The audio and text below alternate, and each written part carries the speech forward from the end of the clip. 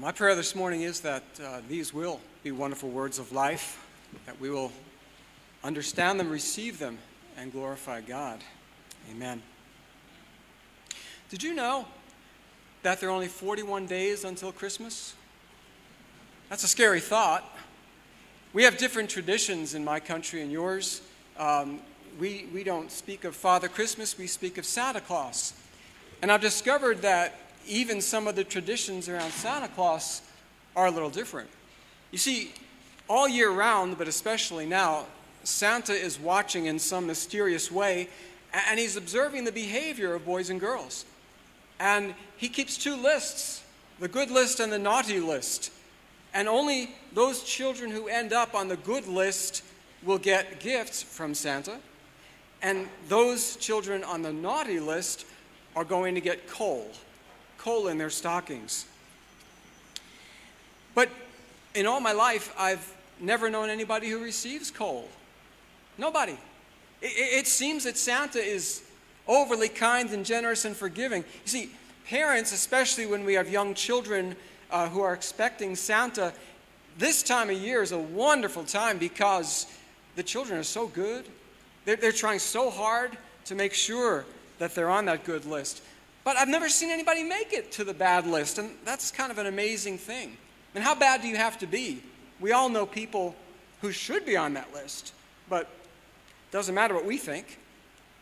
Now, I don't know which came first, the idea of Santa being this way or God. Because it seems that people naturally expect that God judges the good and judges the wicked, and that the good go to heaven, the wicked go to hell. But what's interesting, especially in popular culture, who actually goes to hell? How bad do you have to be in order to go there? It seems that when you go to a funeral, whoever has died is assumed that they're in heaven. I think we'd call it justification by death. All you have to do is die, and you get to heaven. I grew up Roman Catholic, as I said before, and so I've been to many Catholic funerals, and true to form, it seems that every time someone has died, the priest speaks of our brother or sister having gone to heaven. But who could actually be worthy but those few saints that have lived? I mean, hundreds of years ago, Catholics would never have never taught this way, because it was and is a sin to make any presumption about your salvation. Did you know that? A Catholic is not allowed to say, actually, I know I'm going to heaven. They cannot have the assurance. It's a sin to claim that you have that assurance.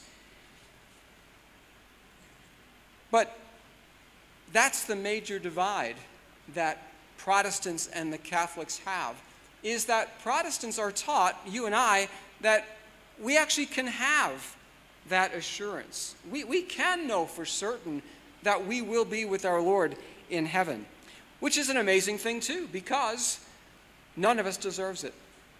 We are all sinners. Nobody has the righteousness of their own to present themselves before God and say, here I am, you should accept me now. So Martin Luther, as you may know from studies of the Reformation, this was a huge topic, the idea of how are we justified. Now, justified means simply to declare righteous.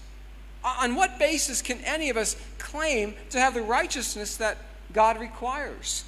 And we discover, or Martin Luther insisted that Scripture taught, we can have that absolute assurance that we can be justified by faith alone in Jesus Christ. So faith alone justifies us. Now, what often surprises people is that the Roman Catholic Church also teaches that we are justified by faith. We are justified by faith, but here's the difference. You have to continue to add to that justification. You can lose that justification. You can lose your righteousness. So in the Catholic Church, justification is a process. It's something you always have to be concerned about, always be adding to, and hope that at your death, you're fully justified. So that doctrine, it seems too good to be true, but it is true. So we Protestants, and especially those in the Reformed traditions as mine and as yours, we really celebrate the fact we are justified by faith alone. And Paul teaches that several times in Scripture. And then we come to the book of James.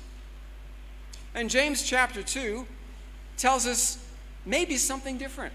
It scares a lot of people when they hear it. Let's consider the Scripture now before us.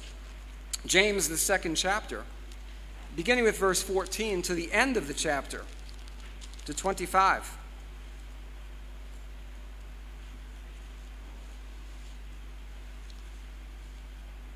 This is God's word. James writes, the brother of Jesus, "What good is it, my brothers, if someone says he has faith but does not have works? Can that faith save him?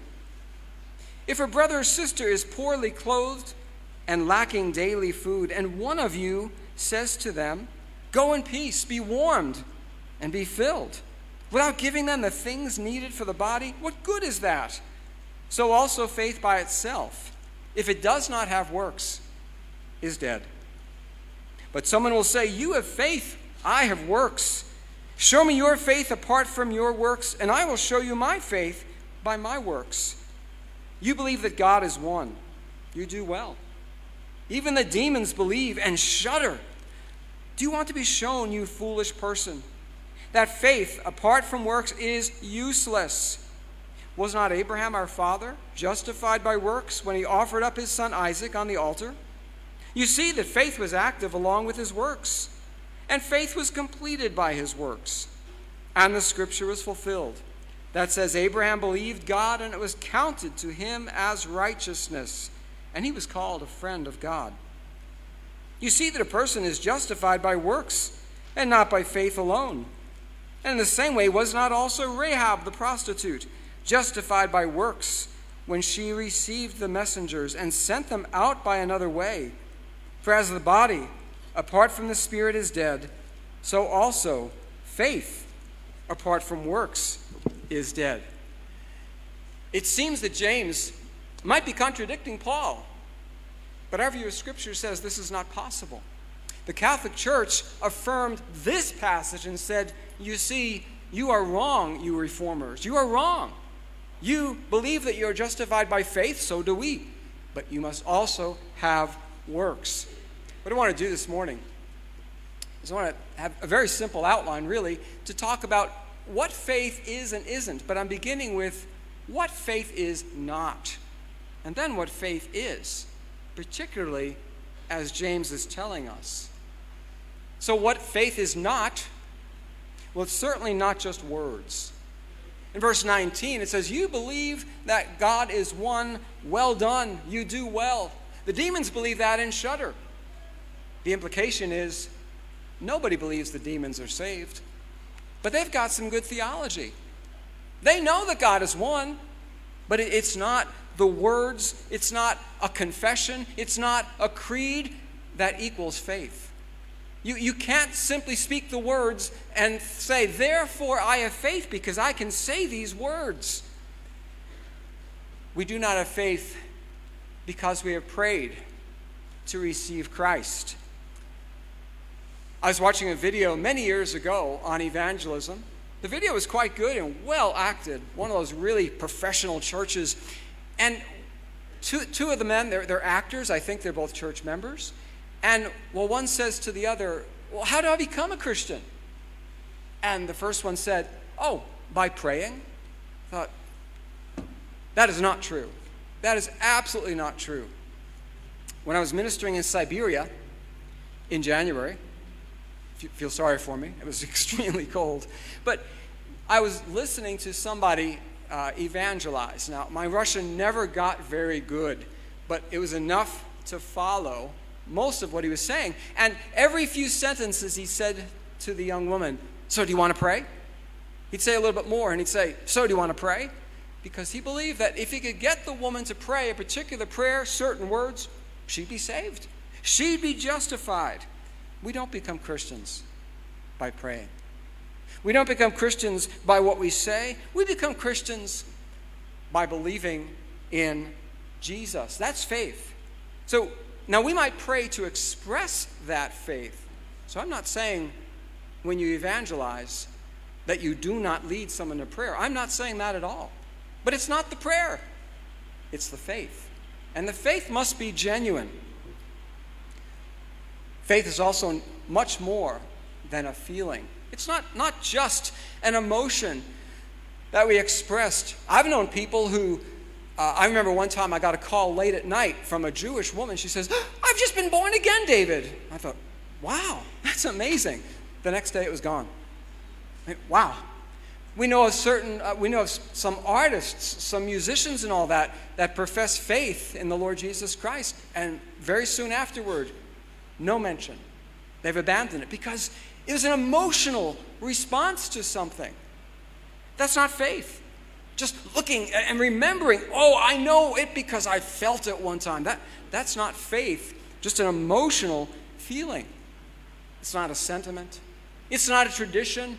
In my country, almost all of our politicians feel obligated to be Christian, at least to say so. And that what they'll say is, I'm a person of faith. I don't even know what that means, actually. I'm a person of faith, because you don't have to listen to them very long, watch their policies, listen to the language that comes out of their mouth and say, well, if that's what a person of faith is, then I clearly don't get it. I don't understand. It's not just something deep inside. It's much more.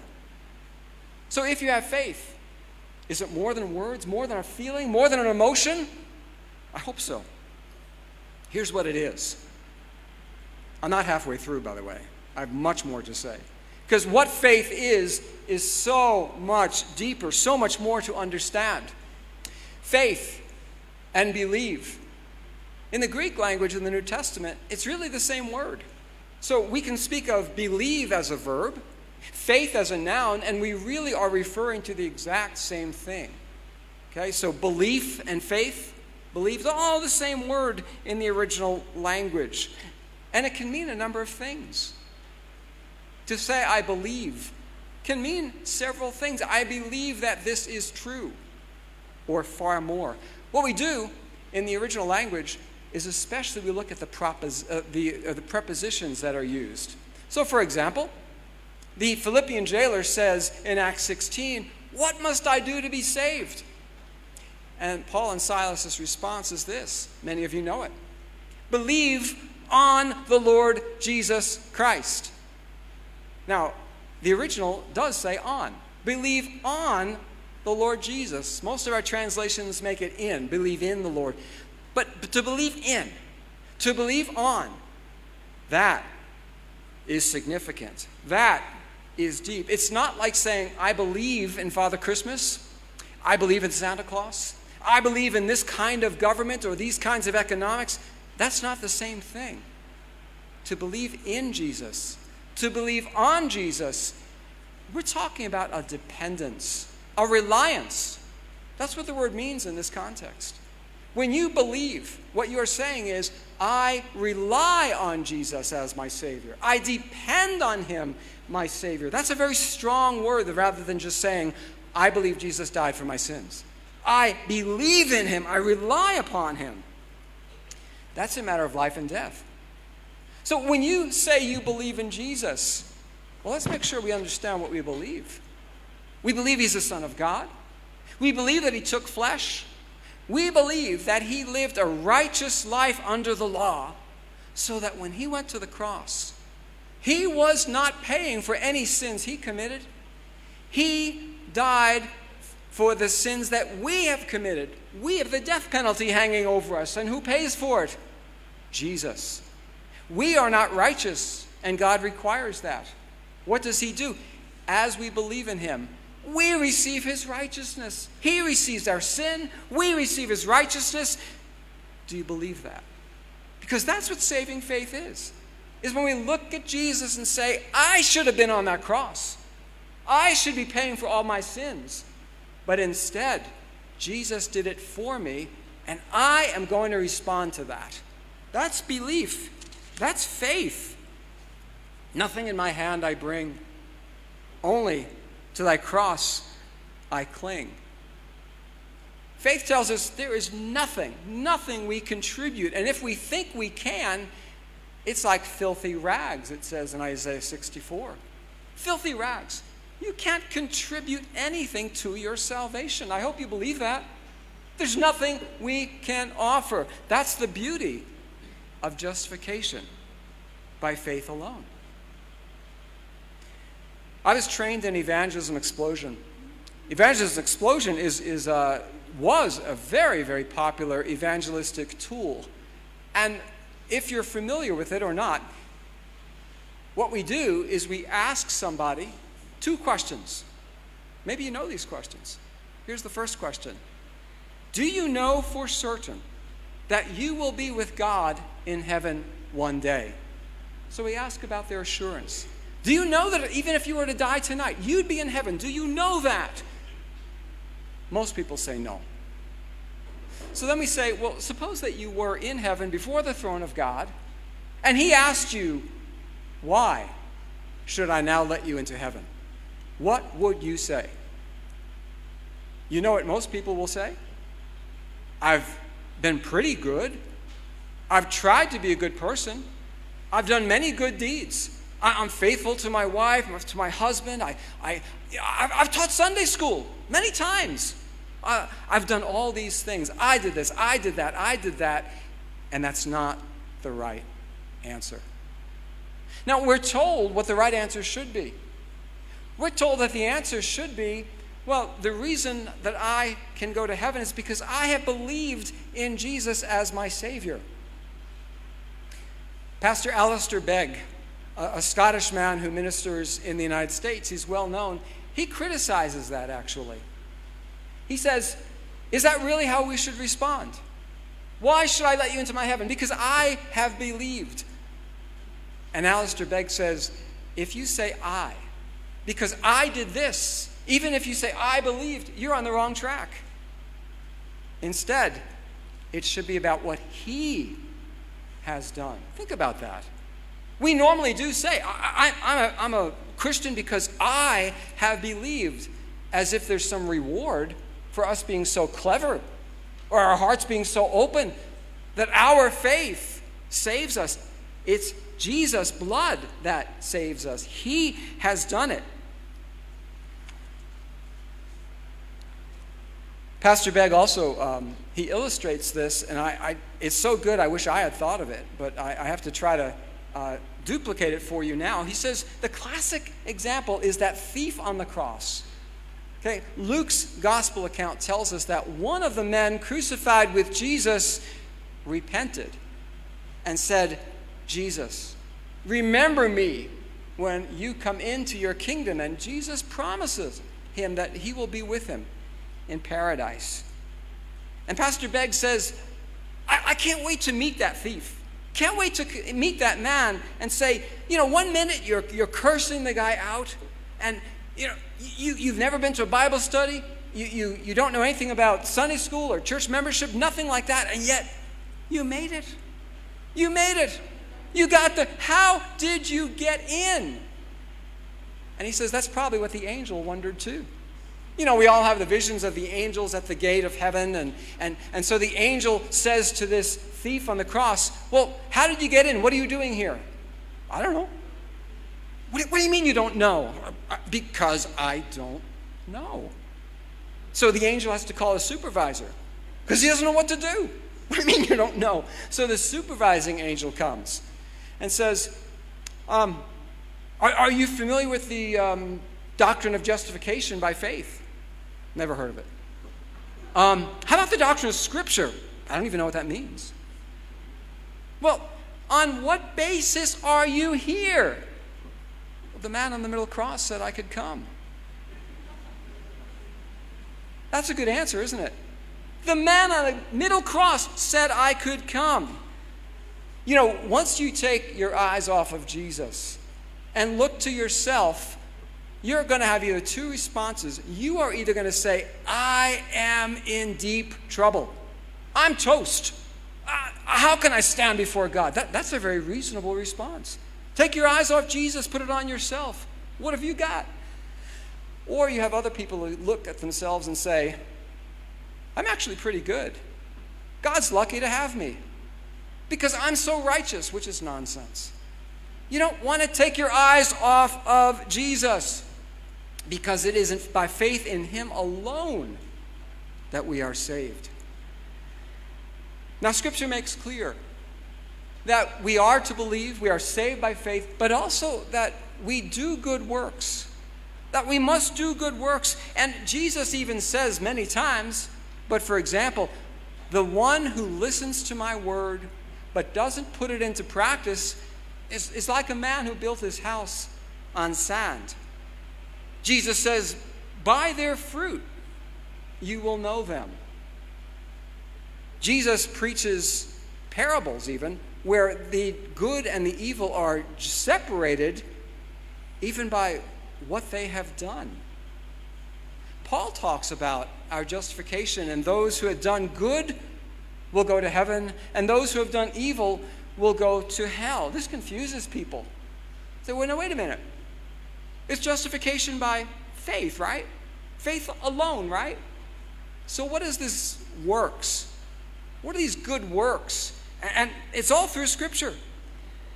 Paul teaches several times, but particularly in Galatians 2:16, Romans 3:28, it is by faith alone that we are justified. Faith in Jesus alone. What's going on? Is it faith alone? Or is the Catholic Church right in what it still teaches? It is by faith plus what you do. The classic explanation for this is, we are justified by faith alone. But the faith that justifies is never alone. Let me repeat that. We are justified by faith alone. But the faith that justifies, the true faith, is never alone. So in other words, the believer does good works. And of course, we read that. I mean, John 14:23, if anyone believes in him, my Father and I will make our home in him. Ephesians 1:13 tells us we're sealed with the Holy Spirit. So when we become believers, we are transformed. We change. We start to become sanctified, and we will be doing good works that don't save us, but that accompany our faith. But here's the very interesting thing. James, in the first chapter, said, true religion, it's taking care of widows and orphans. James talks about the tongue, the dangers of the tongue. He talks about widows. He talks about the rich, the danger of the rich. He says many practical things in the book of James. But when you get to verses 15 and 16 from our passage, he said, now consider, let me read it properly. He says, if a brother or sister is poorly clothed and lacking in daily food, and one of you says, go in peace, be warm and be filled, without giving them the things needed for the body, what good is that? Do you know what he's saying? Many people read that and they say, oh, we've got to feed the naked and clothe. Oh, no, let me try that again. We need to clothe the naked and feed the hungry. That's what we need to do. James would agree that's not what he's saying. That is not what he's saying. He says this. If you simply talk to somebody in need and say, have a good day, I hope all your needs are fulfilled, what good is that? James isn't actually talking about good works there. You know what he's talking about? Empty words. Our words are empty if we tell somebody in need, I hope everything works well for you, but we don't help them. Our words are empty. Now, let me show you more of what James is saying. He says, you've got faith, I've got works. Let me show you faith by my works. And he gives two examples. Two very interesting examples. Abraham and Rahab. Now, when you look at Abraham, understand again, he's 75 years old. And God comes to him and says, Abraham, I am going to give you all this land. I am going to cause multitude of descendants from your own body. You're going to have many, many, many, many children. And I will bless you. At 75 years old, he's already old. His wife is already beyond childbearing. And Abraham waits 25 years before the promise is fulfilled. 25 years. He's now 100 years old. Okay, he's 100 years old when Isaac is born. Sarah is way, way beyond, and it's a miracle child. They praise God. Look what you've done. You've kept your promise. And God says, now kill him. Take your son, the one you love, and I want you to offer him. Now, friends, how many of you think that's a good work? Sacrificing your son. I hope I see no hands. We do not call that a good work. James actually isn't talking about good works. That is not what he's talking about. I know Abraham is obedient. But do you know why he's able to obey? Do you know why? Hebrews 11 tells us why. In verse 19 of Hebrews 11, it says, he reasoned that God could raise the dead. So God has said, I'm going to give you many descendants, and now I'm going to take away the promises. You and I would say, if you do that, then all your promises fall apart. And Abraham doesn't seem to do this. Abraham is able to offer his son and say, Lord, I don't know what you're doing. At least that's what I think he's thinking. But you are God. You keep your promises. I'm going to do what you say. Is that faith? Oh, yeah. That is faith. Is it a good deed? No. It is not a good deed. Why do you think he uses Abraham as an example? It's such a great example. Why can Abraham do what he does? Because he believes. There's a big difference between good deeds, doing good deeds because you know you should, and doing a good deed or doing a deed that connects to your faith. In Matthew 11, verse 19, Jesus is talking to John the Baptist, and he says something interesting. He says, wisdom is justified by her deeds. Now, do you remember what I told you justified means? To be declared righteous? Okay, to justify us means I declare you as righteous. That's not what Jesus means when he says wisdom is justified by her deeds. You know what it means? If I told you that I could lift 500 kgs, would you believe me? Would you? You're smart, okay? You shouldn't believe me, but what you should say is, David, let me see it. Justify your crazy claim. Justify it. Prove it. Demonstrate it. That's what Abraham's doing. Abraham is proving his faith by being willing to sacrifice his son, Isaac. Not a good deed, but an act of amazing faith. If you're not convinced, he gives another example. Another very interesting example, Rahab the prostitute. Now we read about her in Joshua 2. And we see that she's a pagan woman. She's a prostitute, so you know what she does for a living. She lives at the gate, a very convenient place to live for a prostitute. The spies come into Jericho or around Jericho to check out what it's going to be like. How is God going to give us victory? And she allows them to come in. She shows them hospitality. Okay, that's a good deed. That's not the issue. What does she then do? She says, I know that God has given you this land. Your God is famous. I know he's going to give this land. When he does, save me. Save me. Rahab is a liar. She lies. Oh, no, the spies. Yeah, they were here. Yeah, but they went out. Go after them quickly and you'll find them. What a lie. She betrays her whole country. Okay, all of her people by allowing the spies to leave. She said, "Oh no, they're gone." She lies. She betrays, and we have all these people arguing among ethics. Is it sometimes okay to lie? That's not even the point. Can you think of a lie that demonstrates that you are a believer? I can't think of an example of that. Rahab's unique. Let's not even worry about her lie. Let's not even worry about her betrayal. What does she do? She takes a big step of faith. She says, your God is the true God. He's the God that has taken this land. Please save me. She wants to be among them. She wants to join the people of God. She does an act of faith. Very important to see that. Rahab demonstrates her faith by saving the spies and sending them out in secret. Abraham shows his faith by being willing to sacrifice his son. You and I, we don't fit into those categories so easily. We're not probably going to be asked to do something like that. We're told to obey, yes. But if this passage was about good deeds, which, by the way, it never says good here, I think James would have picked different people. He could have picked Abigail and Ruth and Jonathan, but no, he picks these two people in these very unusual situations. Why? What we're being called to do is to act in a way that shows we believe. James is not talking about good deeds.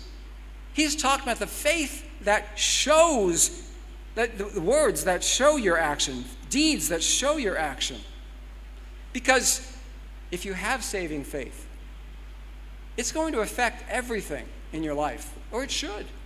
It should come out in your life in different ways. Now, if I share food with you, if I give money at the intersections of many of our busy streets, and every busy street I come to, there's the traffic light, the robot as you call it, and there's somebody there begging with a sign all the time. If I give to them, that's a good deed. That's not an act of faith.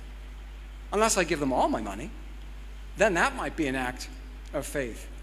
No, we are called to invest our energy, our time, our money in what God sees as important.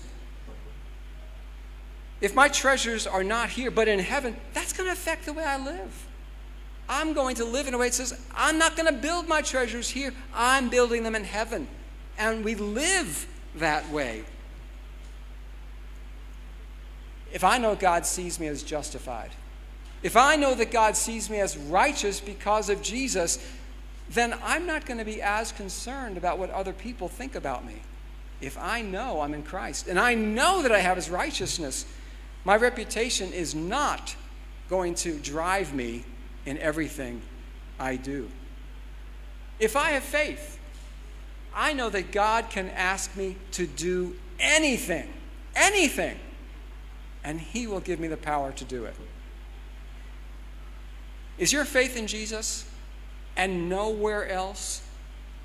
Do you have the assurance that your sins are totally forgiven in Jesus and you have the righteousness of Christ? Do you believe that? Then we should be the most joyful people. We should have absolute peace and comfort and hope because we believe. Do you believe that God is working out everything for good in your life? Romans 8:28. Do you believe he's totally in control? Then when tragedy happens, your faith will show in the way that you respond. Do you believe that one day you're going to see Jesus' face? And every single sorrow, every single pain, sickness, everything that was difficult is going to fade away. If you live like that, you are living out your faith. Saying, I know that this life is actually not that long.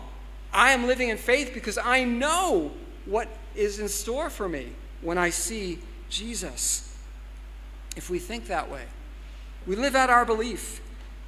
Our lives reflect the faith that we say we have. So let's live like God's promises are real in Jesus.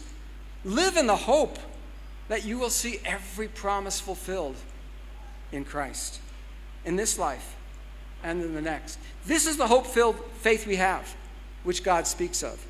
This is the kind of faith that unites us to Christ and causes him to delight in us.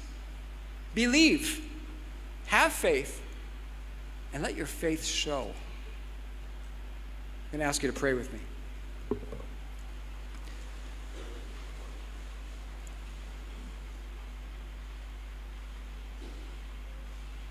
Our Father, as we listen to this word, we know that many of us struggle greatly with faith. Some of us may not even be sure we have this faith at all.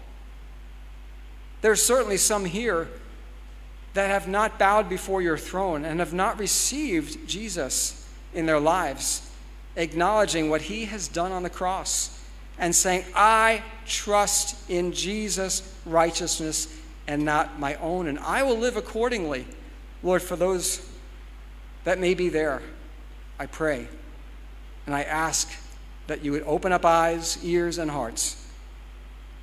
For many of us who have professed faith but may be wandering or not quite sure, just not living as if we do believe, draw us closer to yourself. Increase our faith as the apostles asked. Make our faith genuine, that we would live out of it. So help us, Lord, to look at you on the cross, you alone, and then to live in response. And I pray this in the great name of our Savior and Lord Jesus Christ. Amen.